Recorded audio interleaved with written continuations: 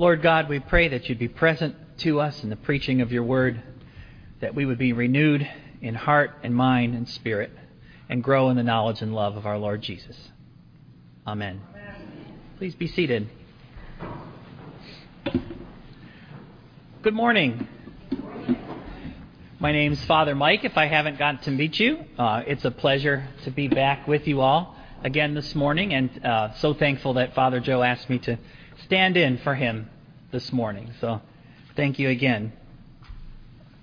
You might remember that my wife and I are parents to 5 daughters, and so I'm way outnumbered all the time. They're growing quickly, though. They're in college and finishing high school age right now. But I was thinking this week about a story of my second daughter. It was many years back, when she was about 2.5, just almost 3 years old.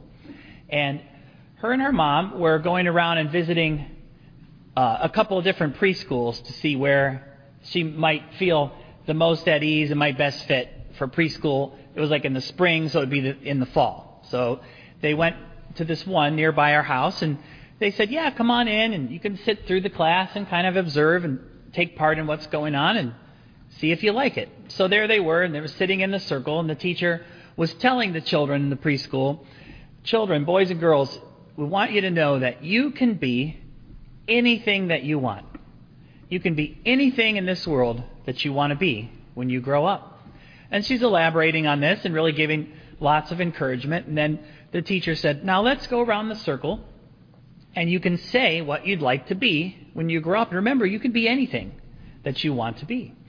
And so they start going around the circle, and little Johnny says he wants to be a firefighter, and little Mary says she's going to be a doctor, and the next one says she's going to be a nurse and whatever, and so on and so on. So it gets to my 2.5-year-old daughter, and she's very thoughtful, and she still is this way today. She's very thoughtful and taking it all in, and all the encouragement you can be, anything you want to be. And so they say, now to our visitor here, what would you like to be, sweetheart, when you grow up? She paused for a minute, and she said, a gerbil. The double take, a gerbil? Yeah, I'd like to be a gerbil. And as you can imagine, those preschool kids love that. Because then after that, there was no more doctor, lawyer, nurse. Everybody wanted to be a mountain lion and a dog and a frog and different things like that. We always enjoy that story, but it's also a good reminder that we can't actually be anything that we want to be. But, and especially in light of what we'll look at in the scriptures today, we can always choose to follow Jesus. We can't be anything that we want to be, but we can always choose to follow Jesus. We're going to look a little bit this morning at what that looks like and how that plays out in our lives. Let me reread just a portion of the gospel lesson that was just proclaimed. Matthew 4, starting in verse 18. Jesus walked by the Sea of Galilee. He saw 2 brothers, Simon, who is called Peter, and Andrew, his brother, casting a net into the sea, for they were fishermen. And he said to them, follow me, and I will make you fish for people. Immediately they left their nets and followed him. As he went from there, he saw 2 other brothers, James, son of Zebedee, and his brother John in the boat with their father Zebedee, mending their nets. And he called to them. Immediately they left their boat and their father and followed him. That story is striking to me in a number of ways. One word that jumps out to me is the word immediately. I try to picture the scenario. Here they are, these sets of brothers at work, doing their daily thing. Nothing fancy, mending nets in a boat, daily work. And they hear the voice of Jesus say, follow me. And somehow and in some way the response was immediate. It says it twice. And for both, immediately they left their nets. They left their work. They left what they were doing and began to follow Jesus. What is that immediate following of Jesus? Or what can that look like? in our lives. Let's think about it a bit. In order to do that, I want to switch over to another section of the gospel and another story which might be familiar, but I believe it pairs with this one very well. It's in Luke chapter 14, if you want to follow along. Luke chapter 14, beginning in verse 25. The cost of being a disciple. A large crowd was following Jesus. He turned around and said to them, "If you want to be my disciple, you must hate everyone else by comparison. Your father, your mother, wife, children, brothers and sisters, yes, even your own life. Otherwise, you cannot be my disciple. And if you do not carry your own cross and follow me, you cannot be my disciple." It's a couple things to unpack here. We hear the word hate, and it makes you tense up a little bit and cringe a little bit, right? Unless you hate your father and mother, wife and children, other things. Jesus is doing a comparative here. He's saying, in order to be a disciple, it's not calling us to hate anyone. That would be opposite of everything else we see in the heart of Jesus and in the Gospels. He's saying, by comparison, to be so much following Jesus, so focused in that direction, so drop your nets and immediately follow, that it would seem like attachments to all these other things, good things, by the way, would seem like you hated them. Because you're so here that you would think that these things that would normally be good and positive and healthy attachments, it would seem like you would hate them. So it's a comparative term. It's saying he's holding up things that we would normally really prioritize and saying, if it doesn't look so much that you're following me that it almost appears as if you hate these things, then you cannot be my disciple. Let me say something, too, about, as we talk about this discipleship process. A disciple's a follower. A disciple's one who lives and walks and moves in the teachings of their teacher. Jesus is talking about counting the cost of following him and being his disciple. But that's different than, or it's distinguished against our identity as sons and daughters of God through Christ Jesus. So it's, in other words, what I'm saying is it's not following God, following Christ in order to be approved of more by God, in order to be loved more. Or there's not, this gradation of, well, God loves these the best because these are my disciples and they follow me and they drop their nets immediately and they did it right. We know from scriptures that disciples like us so often did not do it right. That's what God's grace and God's love is about.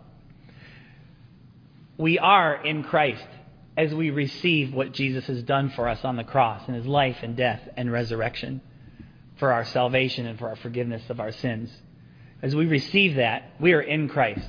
We are sons and daughters. We are loved and absolutely accepted and part of God's family. That's not what we're talking about, whether someone is or isn't a disciple.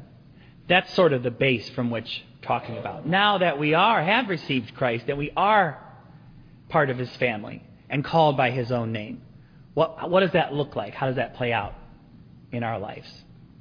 Being a disciple. We might think of it this way. Someone who's going into the military. They sign up, go to boot camp, get stationed. One thing in our culture and our mindset that's super easy for us to understand is when you go into the military and you sign up for that and you make that commitment, you do so knowing that then the things that happen are not optional. When it's early in the morning and it's time to get up and get going and do all the things, you sign up and you go in knowing that it's not, well, I'm going to hit the snooze bar today. Or I'm a soldier today, sort of, but not tomorrow. We have a really easy time understanding that when that commitment is made to the military, the lifestyle that follows, the priority, is really obvious. The military says, we are going to be the first priority. We're going to do and live and follow the way it's set out before you. That's what you signed up for. And so, in thinking of it that way, not that God is militaristic, and not that we've been drafted into God's service. We've chosen to follow Jesus. But I'm speaking in terms of the priority, where it lands in our priorities. Let me back up a bit, too, in the same chapter of Luke 14, starting in verse 7. Jesus, when he noticed that all who had come to the dinner table were trying to sit in the seats of honor near the head of the table, he gave them this advice. When you are invited to a wedding feast, don't sit in the seat of honor. What if someone who is more distinguished than you has also been invited? The host will come and say, give this person your seat. Then you'll be embarrassed and you'll have to take whatever seat is left at the foot of the table. Instead, take the lowest place at the foot of the table. Then when your host sees you, he will come and say, friend, we have a better place for you. Then you'll be honored in front of all the other guests. And these words from Jesus. For those who exalt themselves will be humbled, and those who humble themselves will be exalted. It's one of the keys here. What does it look like? What does it mean to decide to follow Jesus? To immediately leave whatever that thing is that we're doing and follow Jesus. Whoever exalts themselves will be humbled, and whoever humbles themselves will be exalted. Jesus gives this illustration about seating at a banquet, and whether you have the best seat or lower seat, or whether you're transferring from here and there, and on the surface level, it's very obvious what he's talking about. I was thinking that seating today is still a big deal. It's a restaurant or an airplane. I'm actually taking a flight tomorrow for a work-related trip. And I have the budget upon budget upon budget ticket. So it's very clear on it that you don't get to pick your own seat. They're going to assign it when they want to, pay extra for bags, pay extra to sit down on the plane. I don't know, pay extra for everything. And there's all these choices, because still today to us, where you sit, how comfortable it is, or even just being able to choose, I like the aisle, I like the window, not the middle, that sense of control, if you will, is really important. And so airlines and other places have picked up on it and said, oh, well, we can have you pay for those things to pick your seat and how nice your seat is and how wide it is and all of those kind of things. Seating is still a big issue. So the question that we might take with us in our hearts this morning is, what would it look like to let Jesus seat us in our lives? What would it look like to let Jesus seat us? Think of it too when you go into a restaurant and you're greeted by the host or hostess. Say how many are in your party and they say, come on. And you start walking. Isn't there those moments, unless you have a reservation or unless there's a specific, you know exactly what table you're going to, isn't there that moment of, wonder if we're going to get a good table or not a good table? Are we going to be at the loud part or too close to the bathroom or a booth or a table? There's that uncertainty there for a moment. And then sometimes you like where you get sat and sometimes you don't. We feel that just on a human level. What would it look like if we were saying to Jesus, as we choose to follow him, Jesus, I'm okay with you seating me where you would have me. I'm okay with following you to wherever you would station me, whatever you would give me to do. I'll let go of these things that I was doing that are important, that are even good, and I'll follow you. What would it look like to trust Jesus to seat us? In other words, I think of it this way, of like, as there are these seats in life that we see people and we ourselves, we dive for, we rush toward. I want that seat. I want to sit there and not there. We exalt ourselves. There's lots of different seats. For different people, it's all manner of different things. It's whatever we value. It's whatever we say, I really want that. I was thinking, for myself, I can make them into two categories. There's two seats that I really am drawn to on a day-to-day basis. The seat of comfort and the seat of control. I really like to be comfortable in big and small ways. And I hope I don't see myself as a controlling person. But when I think about my trip tomorrow and I know I don't know where I'm going to sit, I have to admit it gives me a little angst. So that, I guess I'm a little more controlling than I'd like to think. Not having every detail down. So a question I reflect on is, are there those seats that I'm diving for? Exalting myself, exerting myself, saying, yes, Jesus, I'm following you in most of the ways of my life, so long as I'm sitting here, so long as I get to pick, so long as it's comfortable. It's that human nature coming in. It's almost not a matter of values. If we went around this morning and said, share your most important values, there might be some differences, but I bet most of us would probably say something like God, family, country, health, safety, kids, grandkids, things like that. Our house, our home. We all probably have very similar set of values. It's not so much what the values are, it's what order they appear in. Again, the military image. Military probably says, look, you can have lots of values, but we're going to be the first one. It's a bit, not in a militaristic way, but it's a bit of what Jesus is saying. That is the cost of being a disciple. And it's not forced upon us. He says, come, follow me. It's an invitation. It's an invitation to be a disciple, to be a follower, to be about God's business, to have God working in and through us, to bring about His purposes, to glorify His name. It's an invitation. But as we take the invitation, we count the cost. We're saying, okay, if I'm dropping my nets, my work, my control, if I'm getting out of my boat, my comfort, my preference, and I'm following Jesus, choosing to make that the first of all commitments.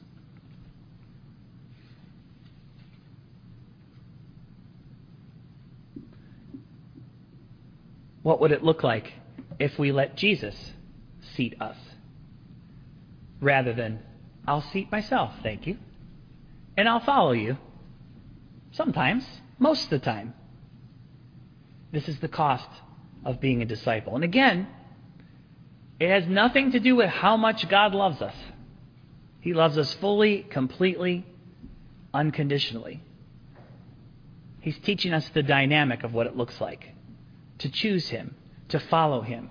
We read this moment in Scripture where James and John, they heard Jesus say, come follow me, and it was a big milestone, watershed moment. Immediately they left their nets and followed Him.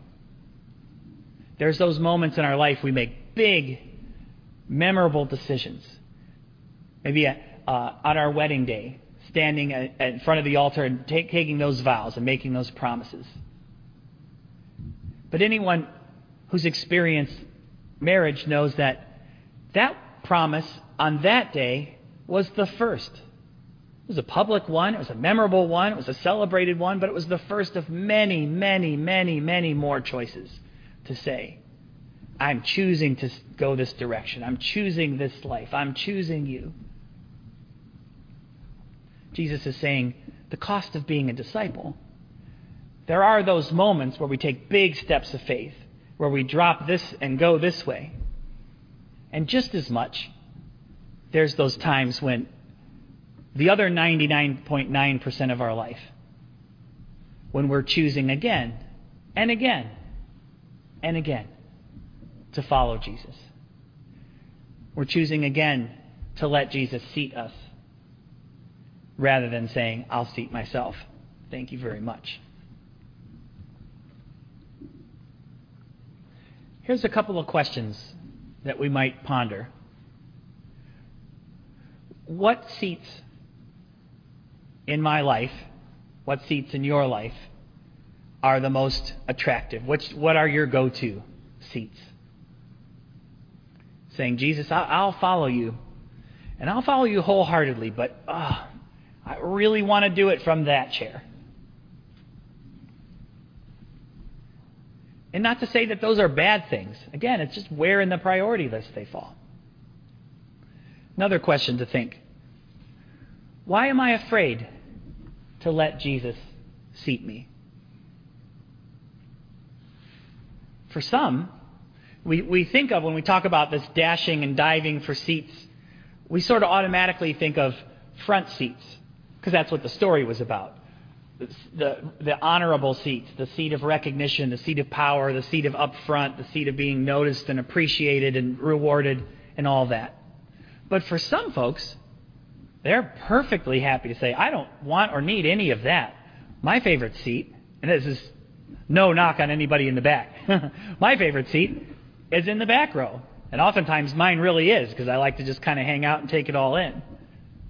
So sometimes my comfort zone is, yeah, sure, easy. I don't want the front seat. I don't want the head of the table.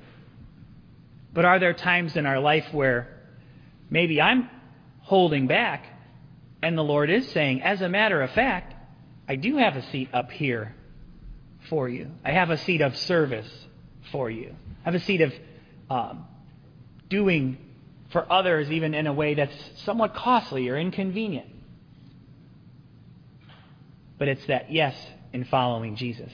So it kind of goes both ways. It's not about whether it's the front seat or the back seat. It's about who is seating us. That question of, why am I afraid to let Jesus seat me? I want to hone in and just go a little deeper on that one question before we pray and close this message this morning. I'll give you an example. Much of how we approach God and respond to God, and even respond to this call to follow God, is based on what we have chosen to believe about God, about His character, who He is and what He's about. Is He trustworthy?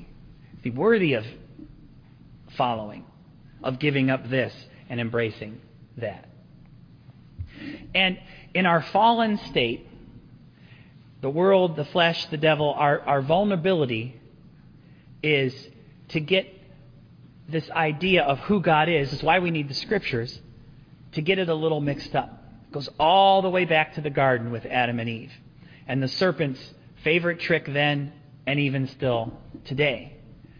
Sowing seeds of doubt. Did God really say?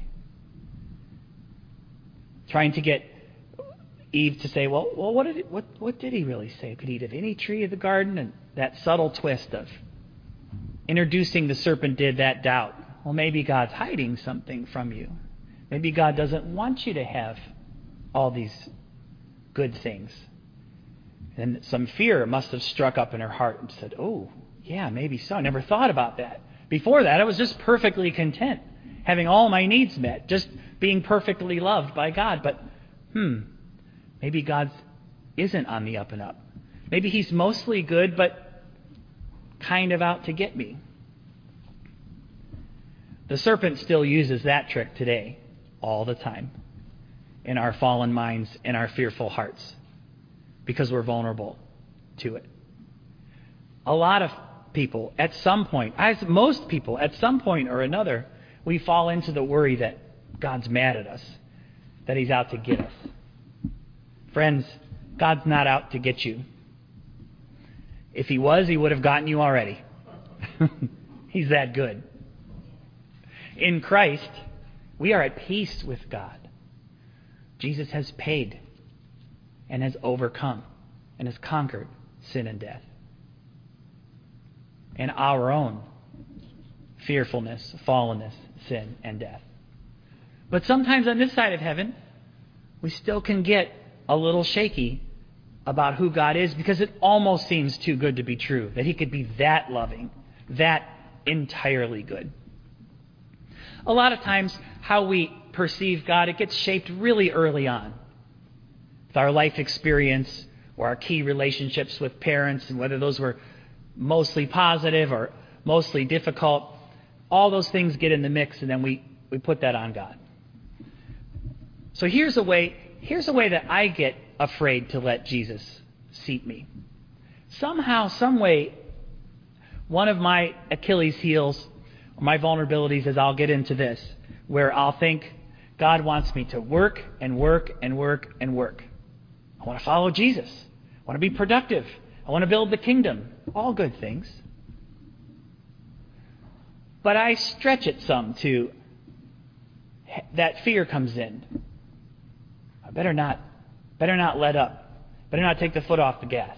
God wants me to work hard. And He does, but not like I'm saying when it gets into a fearful way. Sometimes I might fear to let Jesus seat me because I'll fear that, if He seats me, I'll probably never get any rest. I'll probably never get any downtime. I'll probably never get any refreshment. When you say it out loud here in church, it sounds ridiculous because we know in our minds that God is not like that. But in the little everyday ebb and flow of life, sometimes it's easy to get confused. I ran across the familiar words this week of Psalm 23. It makes me lie down in green pastures. Leads me to still waters. The Message paraphrase translation words it this way. Eugene Peterson says, He gives me a chance to catch my breath. That really spoke to me because that's the true heart of God. If I let Jesus seat me, He'll give me things to do. He'll stretch me out of my comfort zone. I'll feel sometimes uncomfortable because He'll be more in control than me. But He'll also feed my soul. He'll also pastor me and shepherd me and take care of me and give me a chance to catch my breath and to rest and to enjoy things. I don't have to grab for that myself. I don't have to dive for that seat. I can trust Jesus to seat me because as He seats me, that's all there. Why? Because it's all in His heart and His character. Jesus says, count the cost to be a disciple, to let go of this and to embrace that. And it is serious and it is weighty, but it's not doom and gloom. It's not a sentence to misery for the rest of our life. I'm serving God, so I'm not going to have any fun. Fun and joy and life that's truly life, and rest and activity and comfort and stretching, which always is where growth happens. Growth doesn't happen in the comfort chair. It happens in the uncomfortable chair. All of that is in the life of being a disciple. And it's worth it. If for no other thing, for the glory of God, it's worth it. But it is life and life abundantly. That's what He promised us. Not to steal, kill, or destroy. That's the enemy stuff. Jesus says, I've come to bring you life. And it's just one simple term. God doesn't make too hard of terms for those who are seeking Him. It's just simply, will you seat yourself? Or Jesus says, will you let me seat you? Come, follow me. Let us pray.